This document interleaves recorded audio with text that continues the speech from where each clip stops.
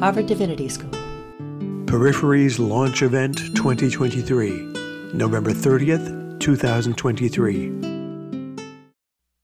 Welcome to the launch of Peripheries, 6th edition. And we're going to start with some music. Sam Weinberg is a saxophonist, improviser, and visual artist from New York. And he's just going to kick off the evening for us before our poetry events.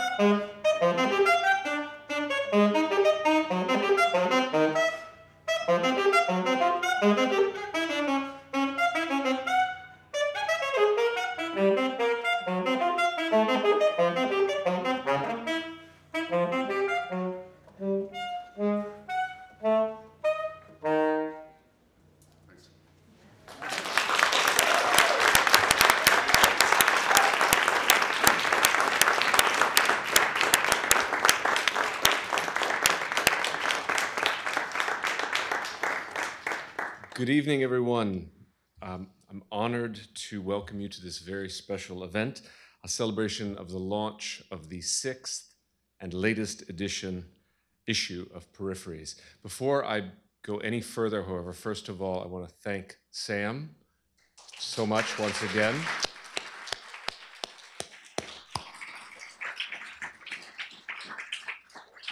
And I want to invite those of you who are lurking in the back to please come forward and sit in the front.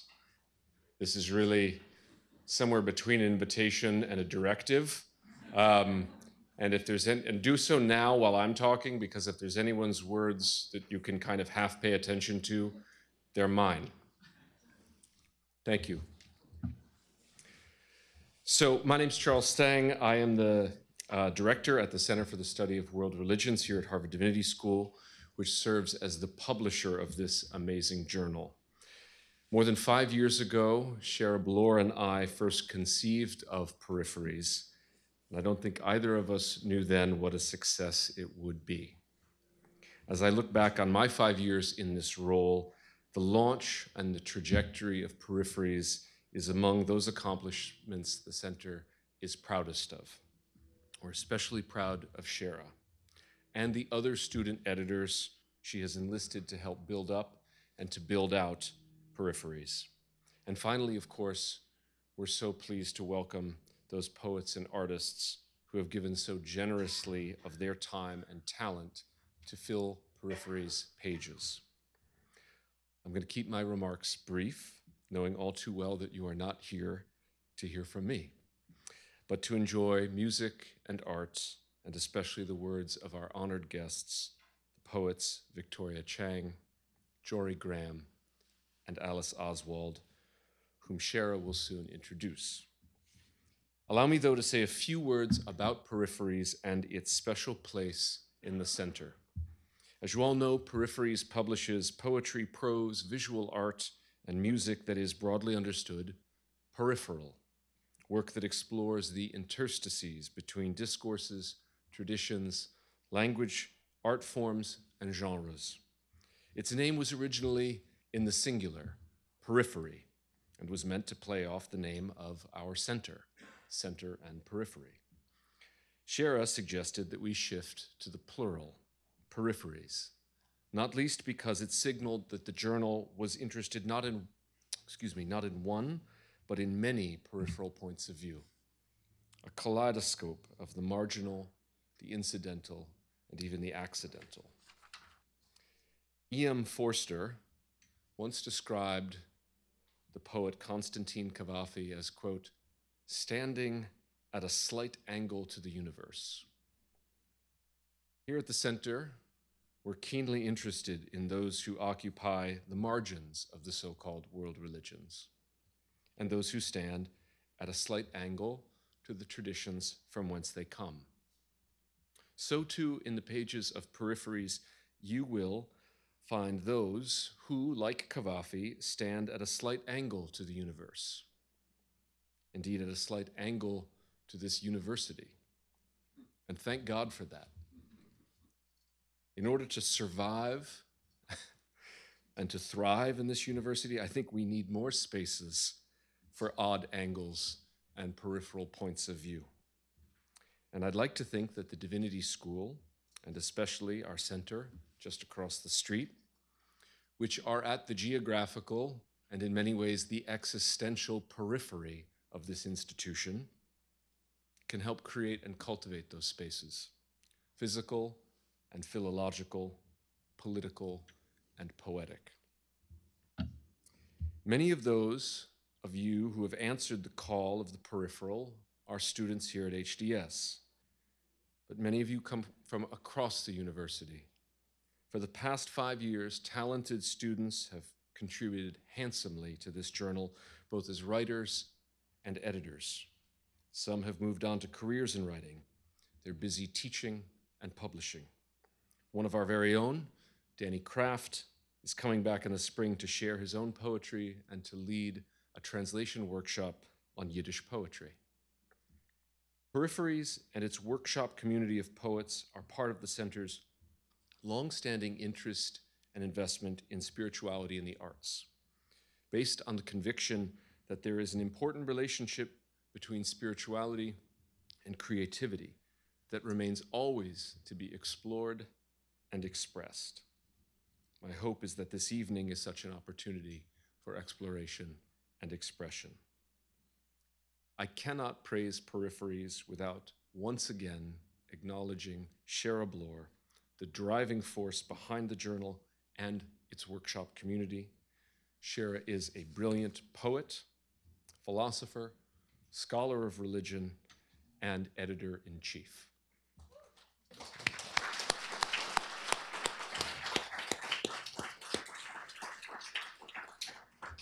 She leads a very talented team of editors who are behind the current, truly mesmerizing and engrossing issue of Peripheries. I want to thank Shara. I want to thank the members of the editorial board for their vision, their commitment, their professionalism, and their creativity. Without them, of course, Peripheries would simply not be possible. Sam Bailey. Where is Sam? Okay, Sam's hiding. There he is. Sam Bailey. Emma Delisle. There's Emma. And Gabby Wu. There's Gabby. Thank you three. And although she is joining us on the screen rather than in person, I would like to welcome Jory Graham back to the Divinity School and back to this room where just 2 years ago she read her poem, I Say to the Double Doors, as a dedication to the opening of the newly renovated Schwartz Hall. So welcome back, Jory.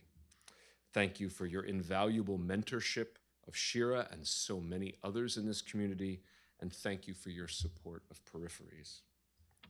Finally, we all owe an enormous thanks to Lori Sedgwick. Where is she? There's Lori in the back. Lori is the center's events coordinator. I'd also like to thank Rob and Bobby from the HDS Media team. Thank you so much. And to the center's two student research assistants, LJ and Tristan. Thank you. Thank you both. So, I hope you all enjoy the poetry, the music, and the art this evening. And with that, Shira, the floor is yours.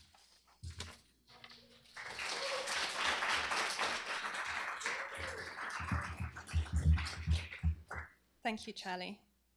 And thank you, Sam Weinberg, can't see you, for welcoming us with saxophone and the collages behind him, both of which appear in the journal, this journal, our 2024 edition, the 6th installment of Peripheries. Welcome to the launch. There are still seats in the front. People, come. There are lots of seats. Okay, you may enter while I speak. Okay, the journal is, as usual, quite capacious, but I will not be so voluminous here. I know you want to hear poetry, but first some gratitude, or some more gratitude, to those whose work sustains it. To Gabby Wu, our designer, for the exquisite aesthetic, sensitivity, and patience with which she materializes our vision. This really is a collective vision. So I want to thank all our editors, especially our managing editor, Sam Bailey, for his tireless administrative labor, as well as his invaluable editorial work. What is best in the journal is thanks to him and to the craft and careful curation of our associate editor Emma Delisle. And my gratitude to the entire editorial team, the senior poetry, prose, sound, and visual art editors, many of whom are here or online. The Harvard Divinity School's student body and faculty also make this whole enterprise possible, as does the generous support of the Center for the Study of World Religions, so beautifully helmed by Charles Stang and Gosha Skłodowska. Thank you. I also want to thank Heather Hughes from Harvard University Press, our new distributor, very excitingly, and to celebrate our ongoing relationship with our good friends at Grolier Poetry Bookshop, who deserve our support. James Fraser from Grolier's in the foyer with books to be purchased.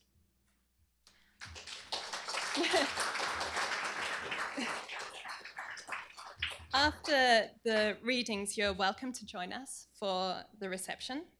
And I want to say that this beautiful event, again, was organized by Lori Sedgwick.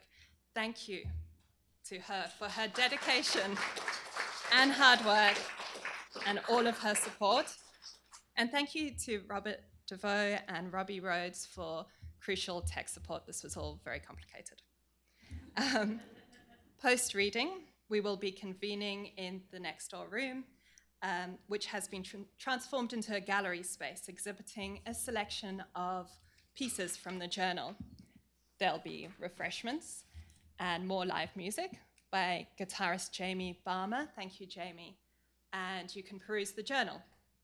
In the journal, you will find long sequences from Jeffrey Nutter and Joanna Klink, pieces from Cody Rose Cleverdence, Angie Estes, Sharon Olds, Araceli Gomez, Rowan Ricardo Phillips, Bin Ramke, Tracy K. Smith, and Jackie Wang. Multi-sensorial as ever, paintings and photographs join music, scores, animation, algorithms, and even this year, dance. And there is a book within a book. This year's folio was edited by Emma and Sam. Thank you. It's a lot of hard work. The Anti-Letters collects occasional writings transformed into craft exercises and was originally inspired by the master letters of Emily Dickinson. So what is on the cover is not some extravagant salt shaker, but rather Emily Dickinson's letter seal, generously made available to us by Houghton Library. Finally, and most urgently now, I want to thank our three readers, Alice Oswald, Victoria Chang, and Jory Graham. We are so proud to include one of Alice's poems in Peripheries, issue 6, and we're honored that she will be able to read for us tonight. Though we wish that we could give her a warm welcome in person, we are very grateful to have her with us virtually, especially since it is around midnight right now in the UK, so we'll start with Alice. Alice Oswald's poetry collections include The Thing in the Gapstone Tile, Dart, Memorial, Falling Awake, Nobody, and A Short Story of Falling. Her many honors and awards include the Eric Gregory Award, the Arts Foundation Award for Poetry, the Forward Prize, the Ted Hughes Award, the T.S. Eliot Prize, the Griffin Poetry Prize, and the London Hellenic Prize. For Memorial, a reworking that isolates, repeats, and writes from the many deaths in Homer's Iliad. Alice won the Warwick Prize for Writing, the first poet to be awarded this prize. Alice Oswald is a poet known for her expertise in classical literature and often works in book-length poems or sequences that take influence from the oral tradition. Her poems are acutely attuned to the natural world, and her words are meant to be spoken physically and organically into that world. The voice of plants, she says to McSweeney's Jessie Nathan, are patterned. That is what's remarkable about a good garden. It speaks to you all at once in interlocking patterns, and you realize immediately that prose is a second language, whereas poetry, insofar as it is patterned, is primary. Please join me now in welcoming the gardener and poet, Alice Oswald.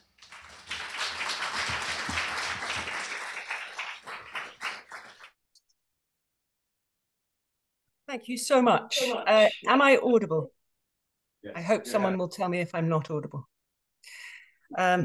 It's very nice to be sort of here. I'm not quite sure where I am when I'm online, but I'm delighted to be reading for this launch, and your publication sounds amazing. I'm going to start and end with a sonnet, which I think is the perfect form for calling out and hearing back. And I'm going to do a rather strange thing. I'm going to speak each poem twice as a gesture towards those patterns which can so easily be lost online. It's a very odd thing, giving an online reading, especially if, like me, you're very interested in live performance. But having now done it a few times, I have decided that if I repeat poems, then I am in some way making an allusion to time.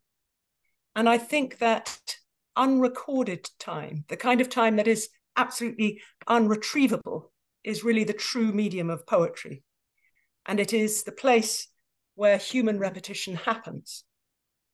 So whenever I repeat a poem, you may feel bored, but please also notice that I am alive and I'm operating in time that is unrepeatable, and I'm kind of trying to outflank it.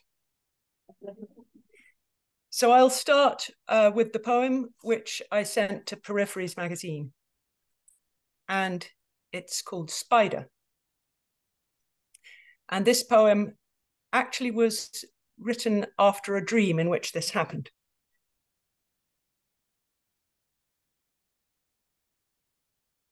I found this copper spider in my shoe.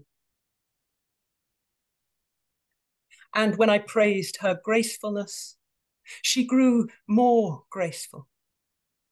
She began to lift as if inflated by my gracious adjective. O spider, full of order, made of air and horsehair, like an inside-out guitar. I want to praise your instrument of praise, and so increase its tentative and sideways workings, that when you fasten to my door 4 pairs of compasses, whose pencils draw the surface area of time in 8 successive circles, like a sketch of fate with one line lengthening to the sun, I know if I keep still, the whole design will grow.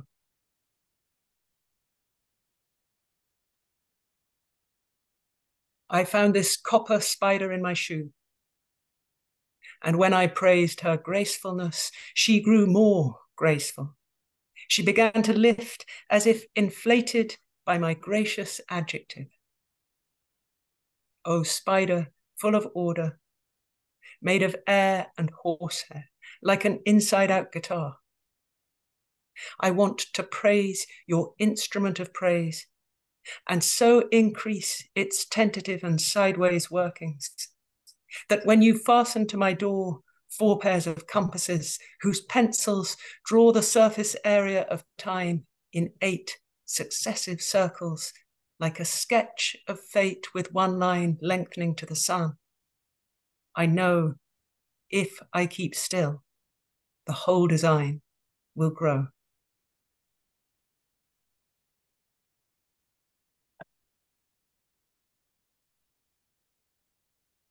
The next poem is a gardening poem, and it's a poem about packing moss around narcissus bulbs, which is a lovely job to do. I am glad of moss, which lives aloof on a low wall, always to the north of us. Glad of its reticence, glad of its diligence. Because after a quarrel, once I turned to moss to let my eyes sink in, and stared, long enough to see a bird land on a pin, then ferns and a footpath. And after that, I saw the queen of the earth. And therefore I am twice glad to take a handfork to the low wall, to lift up moss and let its coldness in through my fingers. Glad to pack it on the bulbs like eerie elf blankets, green and dark and double-lined to keep bewitchment in. I am glad of its density, glad of its modesty, and I am twice, no more than twice, glad of Persephone, who loves this 100-headed flower under my cold hands, waiting to appear.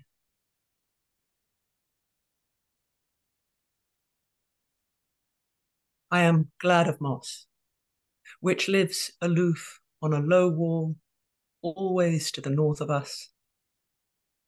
Glad of its reticence, glad of its diligence. Because after a quarrel, once I turned to moss to let my eyes sink in, and stared, long enough to see a bird land on a pin, then ferns and a footpath. And after that, I saw the queen of the earth. And therefore I am twice glad to take a handfork to the low wall, to lift up moss and let its coldness in through my fingers. Glad to pack it on the bulbs like eerie elf blankets, green and dark and double-lined to keep bewitchment in. I am glad of its density, glad of its modesty. Yes, I am twice, no more than twice, glad of Persephone, who loves this 100-headed flower under my cold hands, waiting to appear.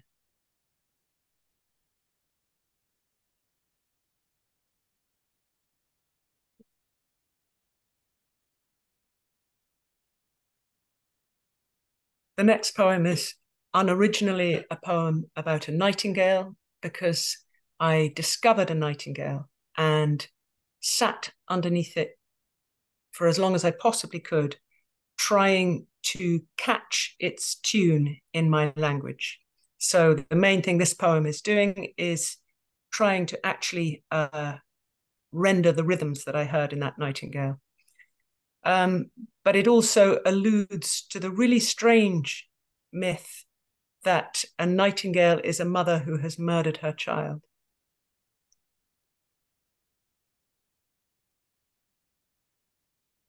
When we crossed into night just now, I only half saw something tugging at the tree curtain. And there suddenly was a tiny murderer singing in her dressing room. I can't believe she would wear such dusty clothes, said one angel to another, looking up from his book while her anguish crimsoned his ear. And they told me you have to speak Latin to enter heaven, but she who has been a professional assassin, D minor, she sings. Oh yes, I can feel her heart racing. Not in great fettle, in fact. It is one of those odd things that the female nightingale is mute.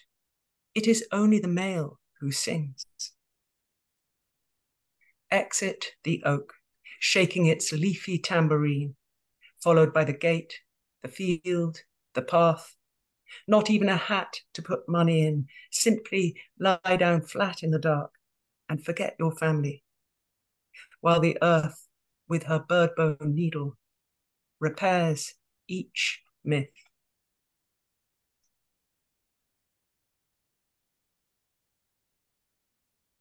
When we crossed into night just now, I only half saw something tugging at the tree curtain. And there suddenly was a tiny murderer singing in her dressing room. I can't believe she would wear such dusty clothes, said one angel to another, looking up from his book while her anguish crimsoned his ear. And they told me you have to speak Latin to enter heaven. But she who has been a professional assassin, D minor, she sings. Oh yes, I can feel her heart racing. Not in great fettle, in fact.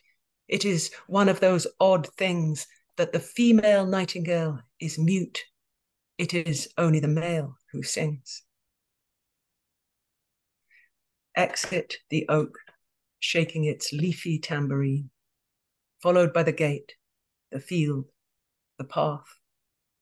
Not even a hat to put money in. Simply lie down flat in the dark and forget your family, while the earth, with her bird-bone needle, repairs each myth.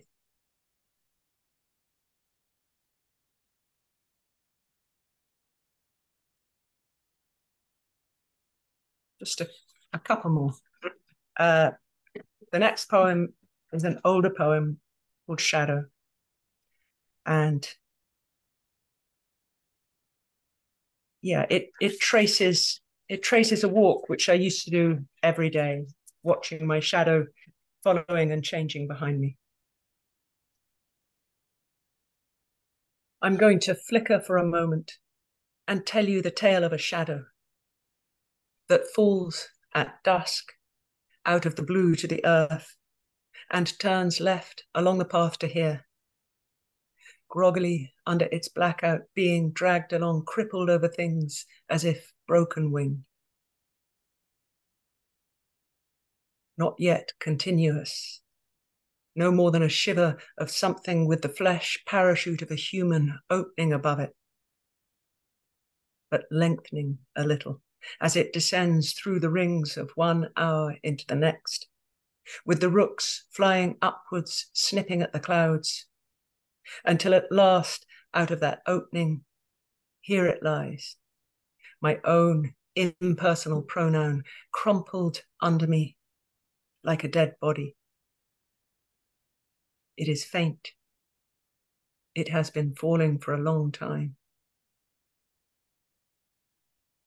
Look, when I walk, it's like a pair of scissors thrown at me by the sun, so that now, as if my skin were not quite tucked in, I am cold, cold, trying to slide myself out of my own shade. But hour by hour, more shade leaks out. Or if I stand, if I move one hand, I hear the hiss of flowers closing their eyelids, and the trees, as if dust was being beaten from a rug, shake out their birds and in again.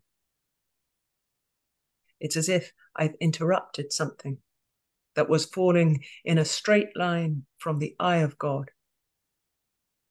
And if I do nothing, the ground gives up. The almost minty clarity of its grass begins to fade. The white moths under the leaves are amazed.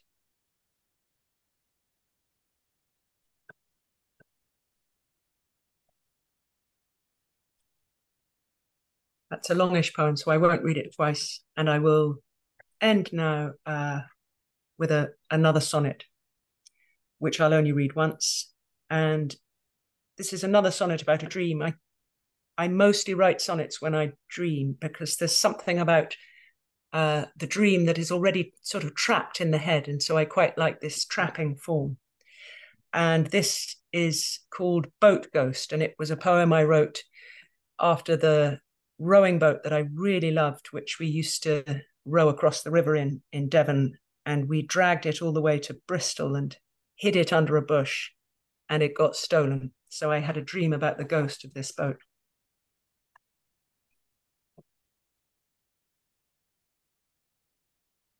Dreamt I was up early, a little sly, wanting to steal some time.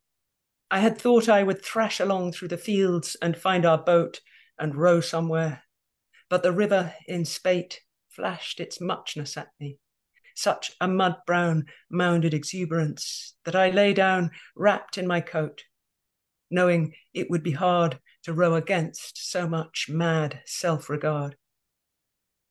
I had horror of it, fear of its excess, fear of its fear. And as I lay there helpless, weeping about the past, I tell you plainly that an old boat ghost sent a ripple through me. You were there too, and the huge heart shape left by its wake left stirrings in our sleep. Thank you.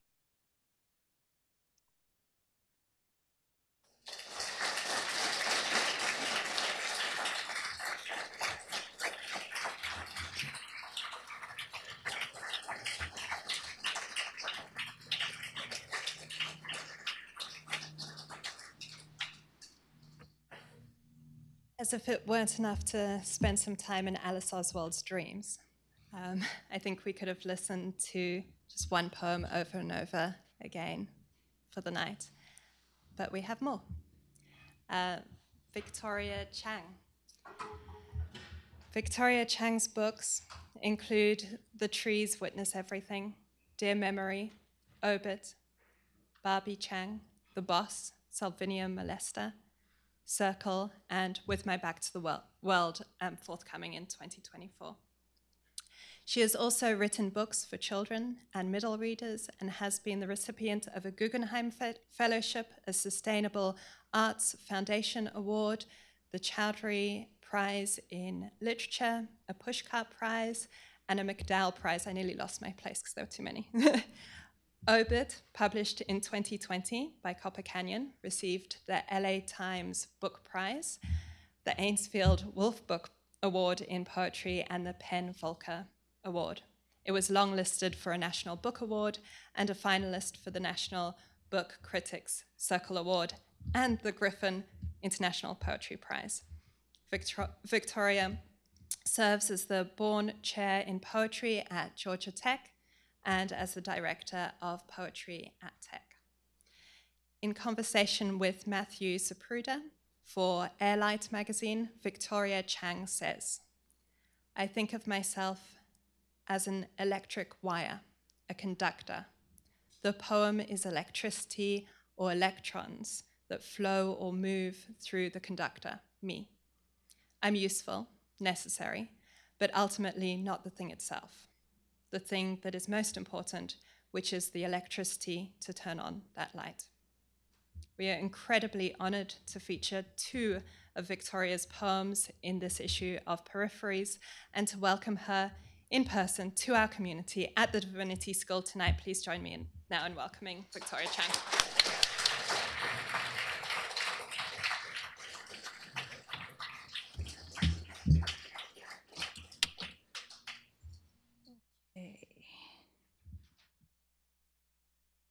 Sure, I was given a time. I'm going to read a little bit less than the time that I was given, but make sure I stay within that time, within the other time that I decided for myself. Okay. So, hello, how are you? Good, yeah. I want to thank Peripheries Journal for inviting me, and Jory and Alice, such an honor to read with you, Shara, Emma, the multiple Sams today, and Professor Charles Stang, and everyone who worked on Peripheries. I know how much work goes into such an endeavor. It is a beautiful, gorgeous journal, so congratulations. I brought some slides, but I'm not going to show them just quite yet, and I'm just going to read some poems. This first one is from my book Obit, and my mother passed away in 2015 of pulmonary fibrosis. That's when your lungs harden and you gradually suffocate to death. My mother's teeth died twice, once in 1965, all pulled out from gum disease, once again on August 3rd, 2015. The fake teeth sit in a box in the garage. When she died, I touched them, smelled them, thought I heard a whimper. I shoved the teeth into my mouth, but having two sets of teeth only made me hungrier. When my mother died, I saw myself in the mirror, her words around my mouth like powder from a donut. Her last words were in English. She asked for a Sprite. I wonder whether her last thought was in Chinese. I wonder what her last thought was. I used to think that a dead person's words die with them. Now I know that they scatter, looking for meaning to attach to, like a scent. My mother used to collect orange blossoms in a small, shallow bowl. I passed the tree each spring. I always knew that grief was something I could smell, but I didn't know that it's not actually a noun, but a verb, that it moves.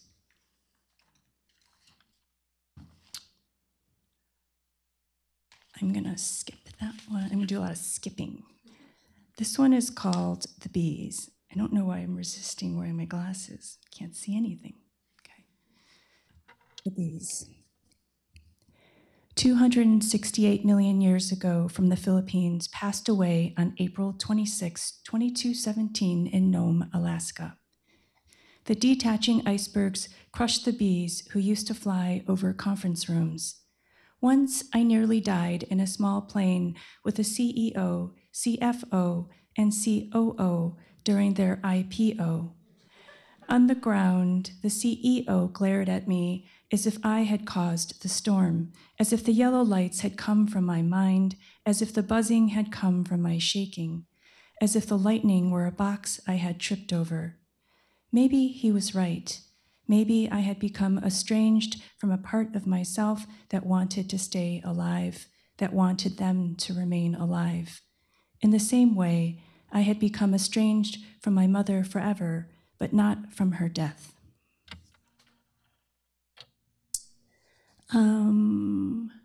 Slide.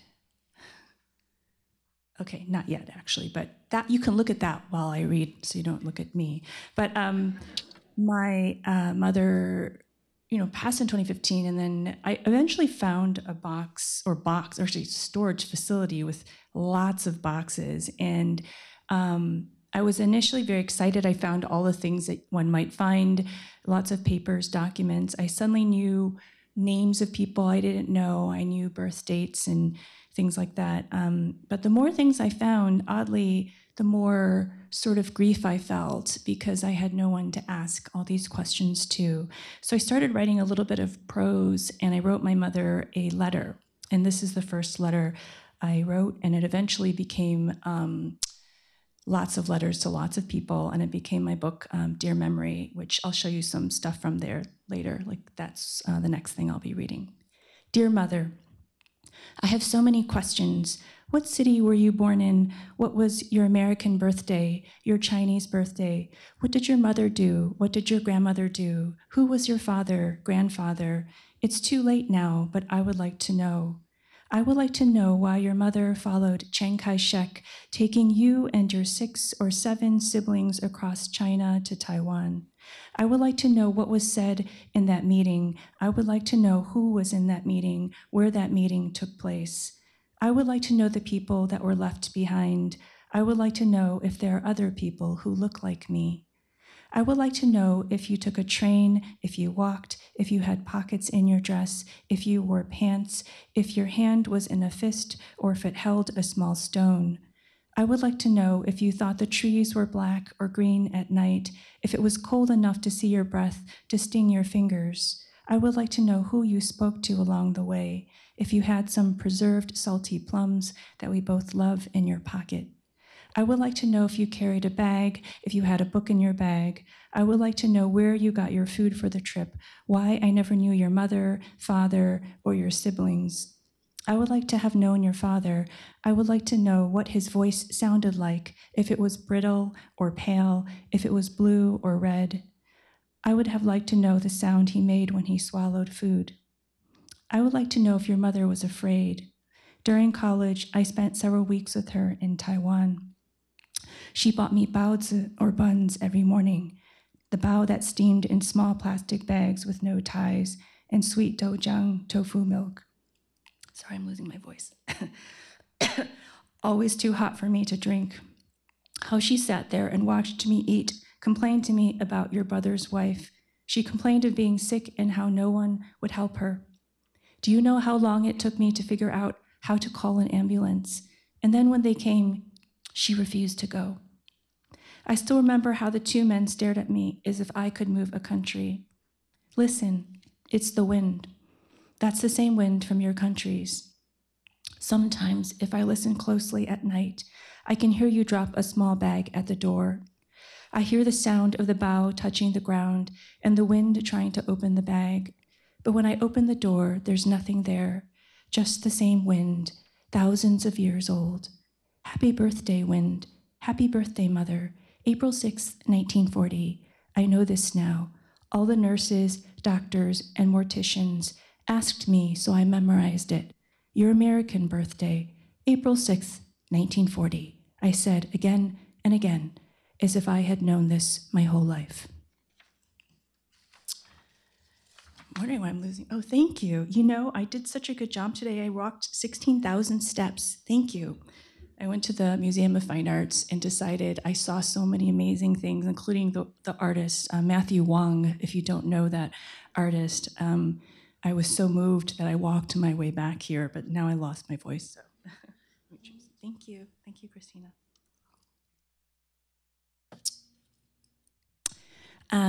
So now I'm going to read some of these. I also started working with my hands a lot. So I did some collaging, and I'm not a visual artist, but I do like playing around with my hands.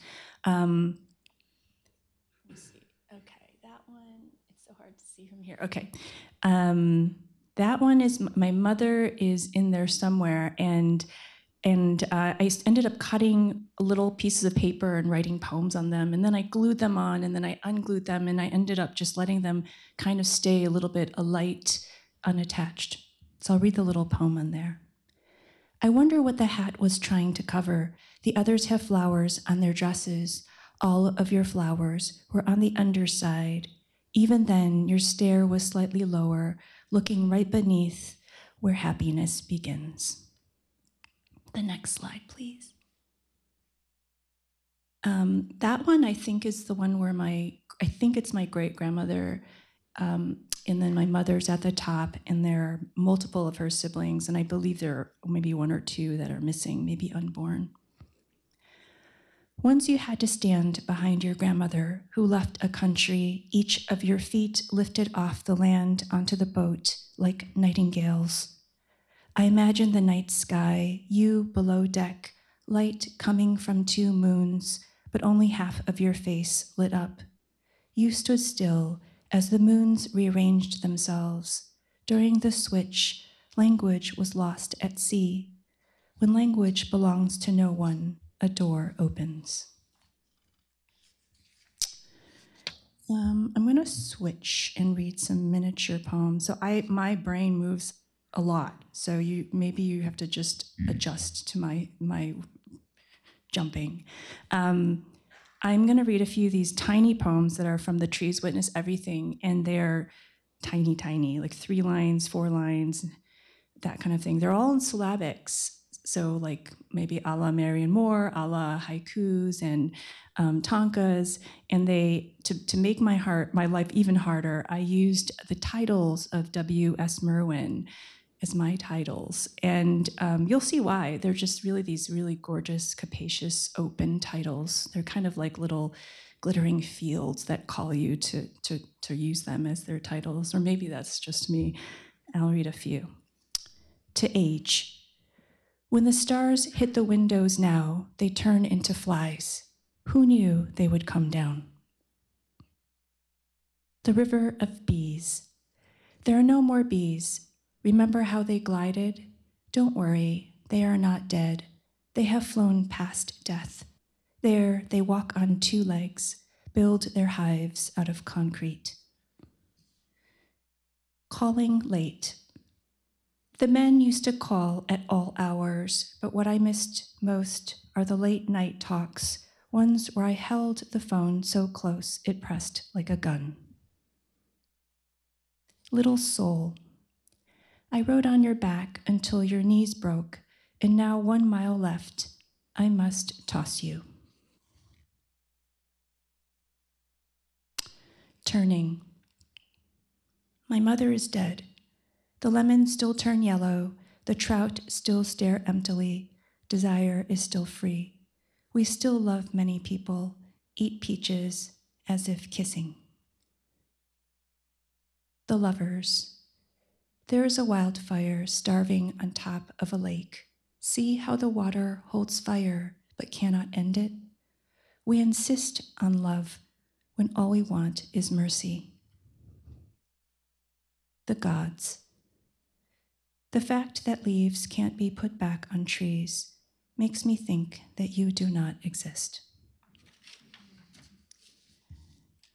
So I'm going to switch again to these new poems, and they are ekphrastic poems based on the artwork of the artist Agnes Martin. Does anyone know her work? Yeah, I love her so much. And I'll read, so the MoMA had actually commissioned a poem, and so I wrote a poem on Agnes Martin's piece, On a Clear Day, 1973, which I think I brought a slide in for.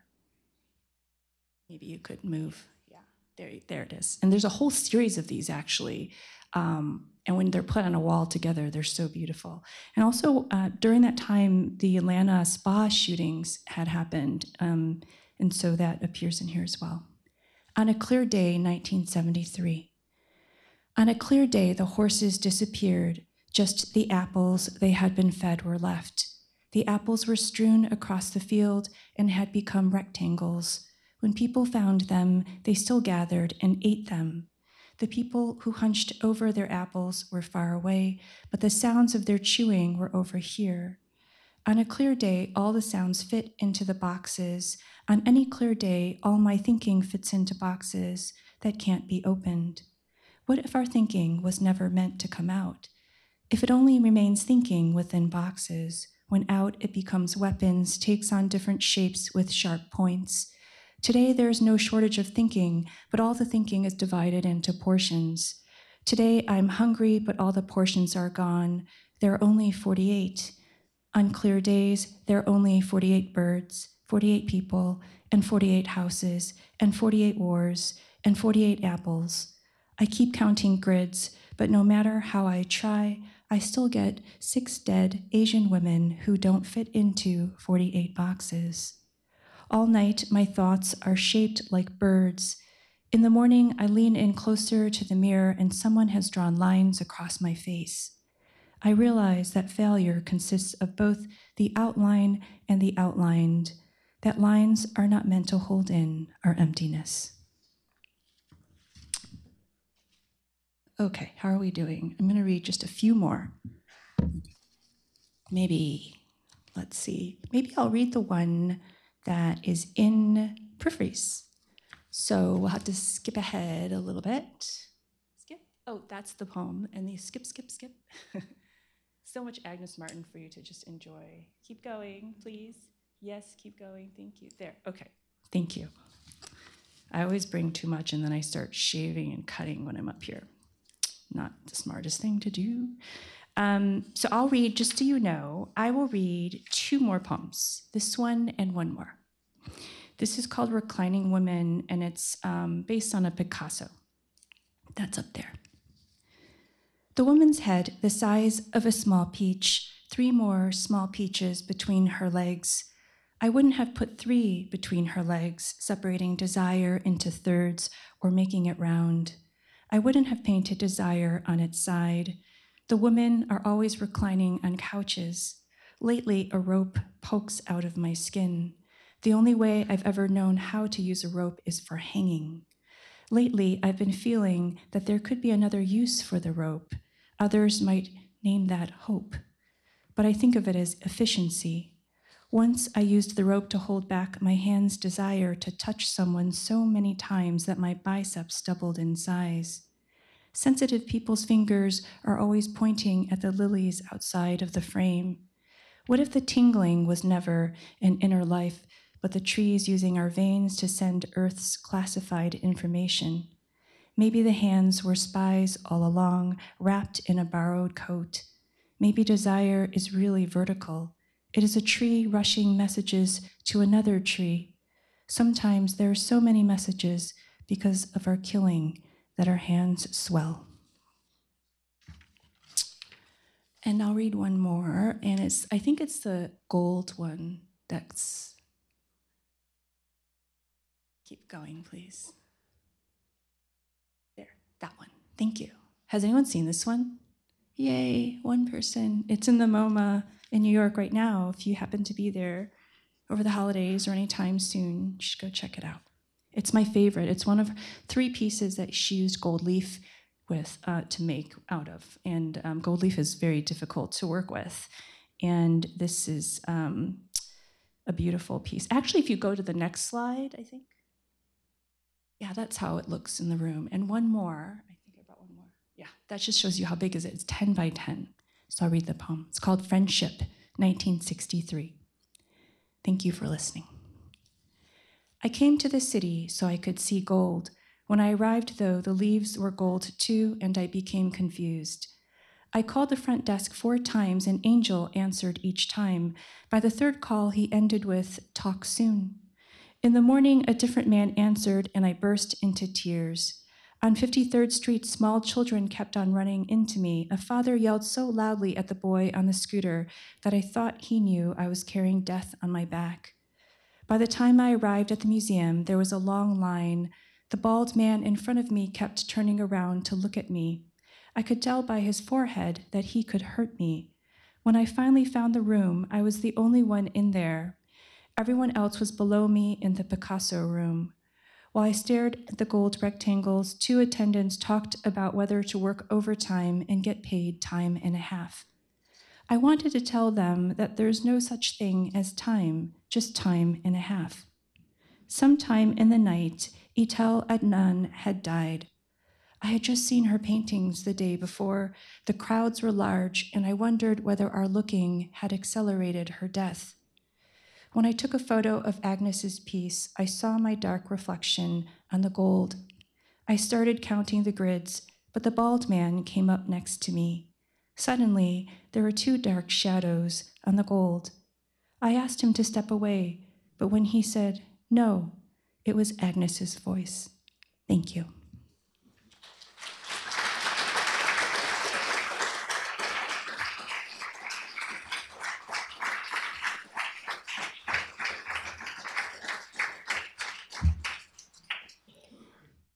Thank you so much, Victoria. We didn't actually plan that you'd be presenting visual art, but we're so grateful for that because it's one of the things Peripheries tries to do, is to have visual art and poetry talking to one another. So that was absolutely perfect and electrifying. Jory Graham. Jory Graham is the author of numerous collections of poetry, most recently To 2040 and To the Last Be Human, which collects her 4 prior books, Runaway, Fast, Place, and Sea Change. She won the Pulitzer Prize in 1996 for The Dream of the Unified Field, selected poems from 1974 to 1994, and her many other awards and honors include a MacArthur Fellowship, an Ingram Merrill Fellowship, the Morton Dowen Zabel Award, the Whiting Award, the Forward Prize for Poetry, and the Wallace Stevens Award. She has taught at the Iowa Writers' Workshop and is currently the Boylston Professor of Rhetoric and Oratory at Harvard. Asked in a New Yorker interview with Katie Waldman to identify the overwhelming question that shapes her work, Jory responds, "What is creation?" By which I mean the world around us. And what would be a right relationship to it? How do we, in the midst of such gifts from what we once regarded, let me start again. What would be a right relationship to it? How do we, in the midst of such gifts from what we once regarded as an actual creation, do so much harm? How do we, nonetheless, in the face of this, live our one life fully, making sure not to override wonder, astonishment, pleasure, joy? Jory, I'm addressing her, she's everywhere. As our teacher, mentor, and dear friend, we want to thank you for all that you have given us and continue to give us. Much of our community here would not exist if it weren't for you. Peripheries certainly would not exist. We have been waiting for a long time for Peripheries to be worthy enough to invite you to read. We still don't think we've quite gotten there, but luckily you have agreed to grace us with your presence nonetheless. Everyone, please join me in welcoming our own Jory Graham.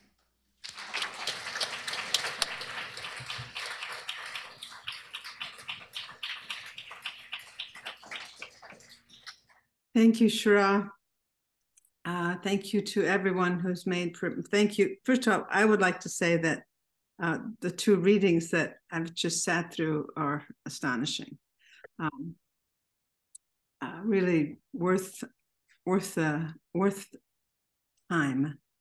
That is, as Alice pointed out, time spent and not recoverable.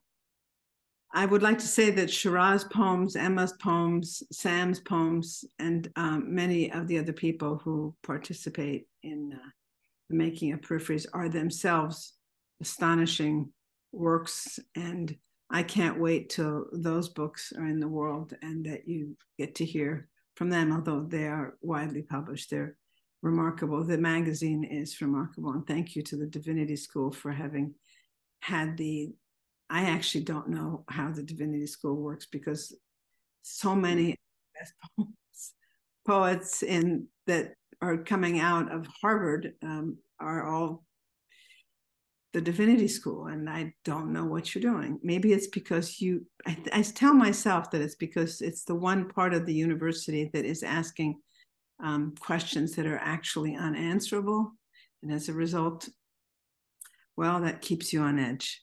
I'm going to read 3 poems to close out this incredible evening. All of the poems tonight have worked with time and the feeling of real time and of the kind of time which is lyric time, which is interesting what Alice was doing about reading the poem twice. You do feel that something happens on the page and that you have a strange way of being able to go back upstream in a poem and read it again. And it's not the same time you were in when you read it the first time. I think that's what Shakespeare is always telling us in his sonnets when he's talking about making you aware of the fact that the poem you've just read, he's just written, he's just undergone it. One of my favorite lines, as my students all know, is the ending line, that in black ink my love may still shine bright, reminding us that the ink hasn't been blotted yet, that it is still wet on the page.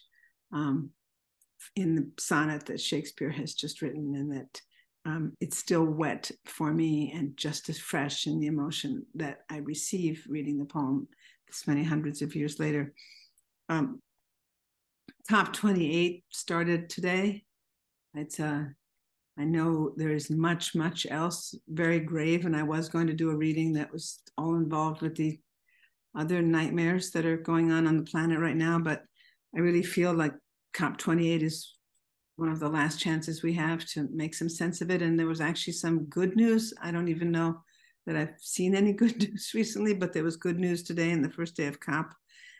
So I'm going to read some poems that involve our relationship to, Shiraz quote, our relationship to creation.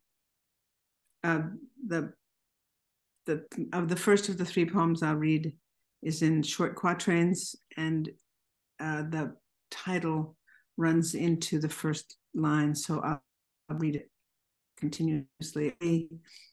Extinct yet. Who owns the map? May I look? Where is my claim? Is my history verifiable? Have I included the memory of the animals' memories? Are they still here? Are we alone?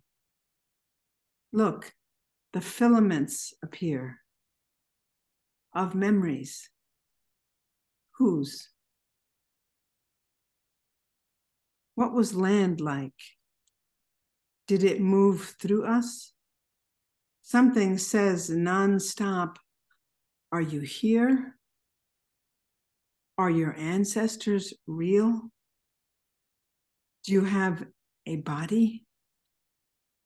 Do you have yourself in mind? Can you see your hands? Have you broken it, the thread? Try to feel the pull of the other end. Says, make sure both ends are alive when you pull to try to re-enter here. A raven has arrived while I am taking all this down. Incorporate me, it squawks.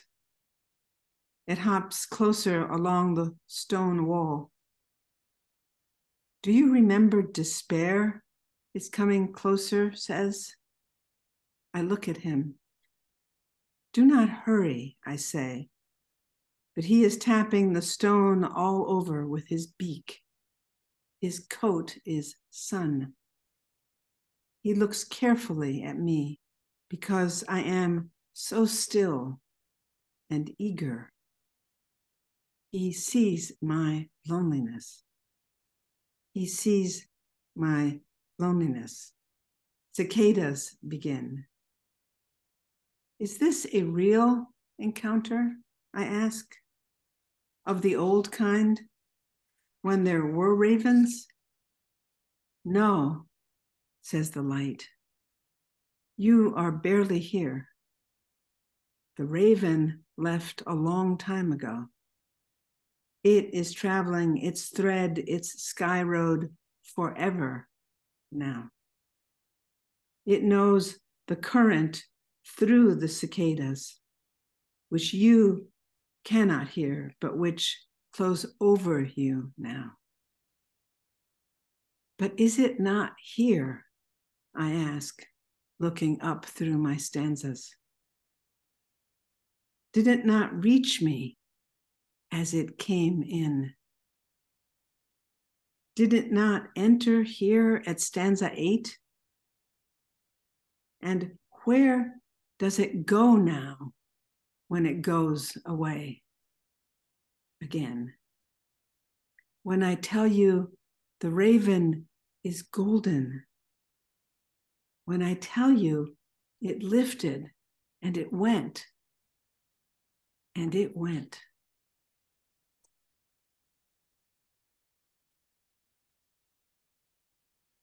I'm going to read a poem from Runaway, thinking of Alice's garden and creation. It's a poem titled Tree. It's in quatrains, but in longer line quatrains.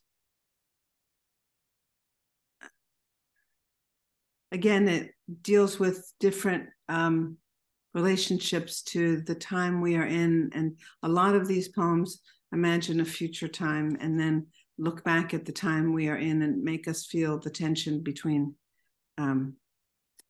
what it looks like to be alive now if you imagine no longer being alive now and maybe seeing what you already have. In this poem, history enters into the picture of it.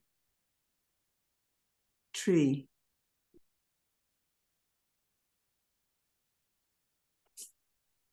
There's a fig tree, and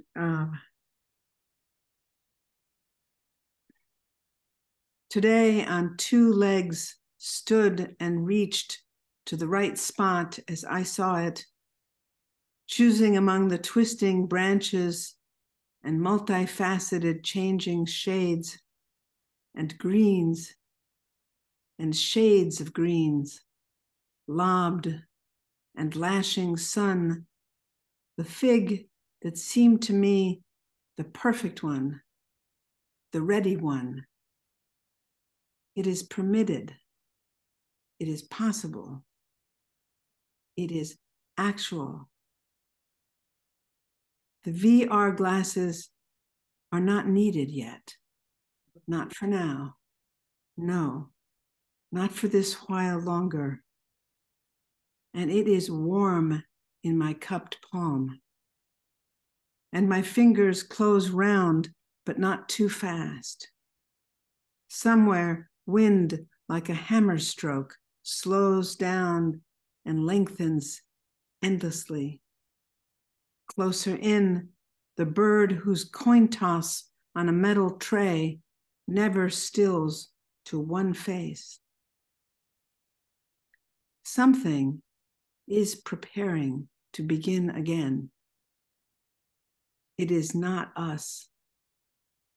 Shh, say the spreading sails of cicadas as the winch of noon takes hold and we are wrapped in day and hoisted up, all the ribs of time showing through in the growing, in the lengthening harness of sound, some gnats nearby, a fly where the white milk drop of the torn stem starts, dust on the eglantine skin, white powder in the confetti of light all up the branches, truth, sweetness of blood scent and hauled in light, withers of the wild carnival of tree shaking once as the fruit is removed from its dream, remain I think, backing away from the trembling into full corrosive sun. Momentary blindness follows. Correction. There are only moments. They hurt. Correction. Must I put down here that this is long ago, that the sky has been invisible for years now, that the ash of our fires has covered the sun, that the fruit is stunted yellow mold when it appears at all, and we have no produce to speak of, no longer exists. All my attention is free for you to use. I can cast farther and farther out now, before the change. A page turned. We have gone into another story. History floundered, or one day the birds disappeared. The imagination tried to go here when we asked it to. From where I hold the fruit in my right hand, but it would not go. Where is it now? Where is this here where you and I look up, trying to make sense of the normal, turn it to life, more life, disinterred from desire, heaved up onto the dry shore, awaiting the others who could not join us in the end, for good. I want to walk to the left around this tree I have made again. I want to sit under it, full of secrecy, insight, immensity, vigor, bursting complexity, swarm. Oh, great forwards and backwards. I never felt my face change into my new face. Where am I facing now? Is the question of good still stinging the open before us with its muggy destination pitched into nothingness? Something expands in you where it wrenches up its bright policing into view. Is this good? Is this the good? Under the celebrating crowd, inside the silences, it forces hard away all round itself, where chanting thins, where we win the war again, made thin by bravery and belief. Here's a Polaroid, if you want. Here's a souvenir. Here now for you to watch unfold up close. The fruit is opening. The ribs will widen now. It is all seed, reddish foam, history.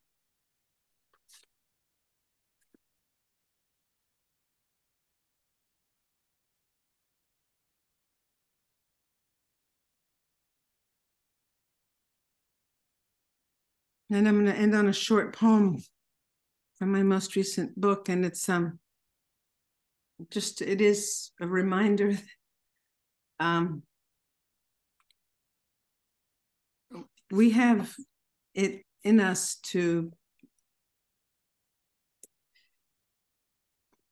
know ourselves and not know ourselves, and we are in the process of watching that happen. I've been writing a lot of, thinking a lot about, the differences between crowd emotion and individual, or what I call lyric emotion, the ways in which we are watching ourselves be pulled up into emotions which are crowd emotions, not just in literal crowds, but in the crowd, which is the online world, or in other kinds of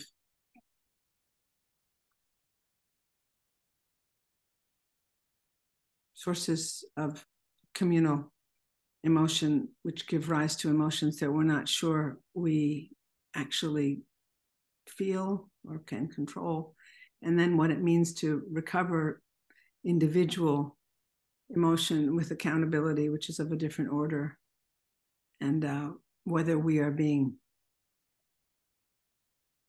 perhaps treacherously guided away from the ability to recover individual emotion. This poem is titled, The First Person, I, and the title runs into the first line. It seems it's a kind of confession also, but it's the right poem for the way I imagine the Divinity School. I know myself, I say to myself, so I cannot be led astray. Led astray, I say, I know myself more fully now, so I cannot be made to do something I, as an other, would never do. But I did it. Didn't I do it? It wasn't me to do such a thing or believe such a thing. I tell myself as I look carefully into the only mirror I am given, myself in there, me looking carefully and hard. I am honest in my looking, I think, as I see someone else in there opening, will in their eyes wild like a sail in the wind. Wind arising now as I look in, bewildered. The old gentleness, where is it? I put my hand to my face, but it touches glass. Where is my body to guide me, I think? I tap at the prisoner in there. Is that the schoolroom? The blank in the lesson? Is that my soul gradually, by its 10,000 adjustments to its own increasing absence, opening too far? Is it blind? I tap face, which is gone, on the glass, which is not gone. Don't stop, I hear my mind hiss.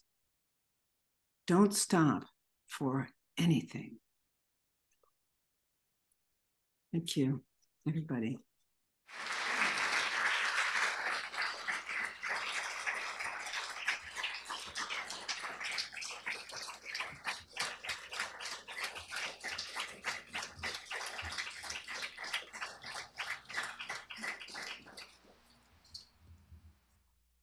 So thank you, Jory. Again, she's everywhere now. Thank you for, in your poems and in your person, helping us to live our one lives fully. And please join me in thanking again our three poets tonight.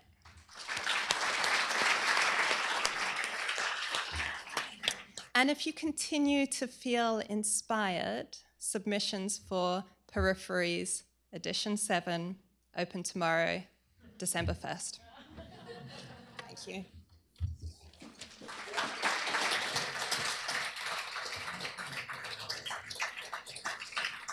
Sponsor, Center for the Study of World Religions. Copyright 2023, President and Fellows of Harvard College.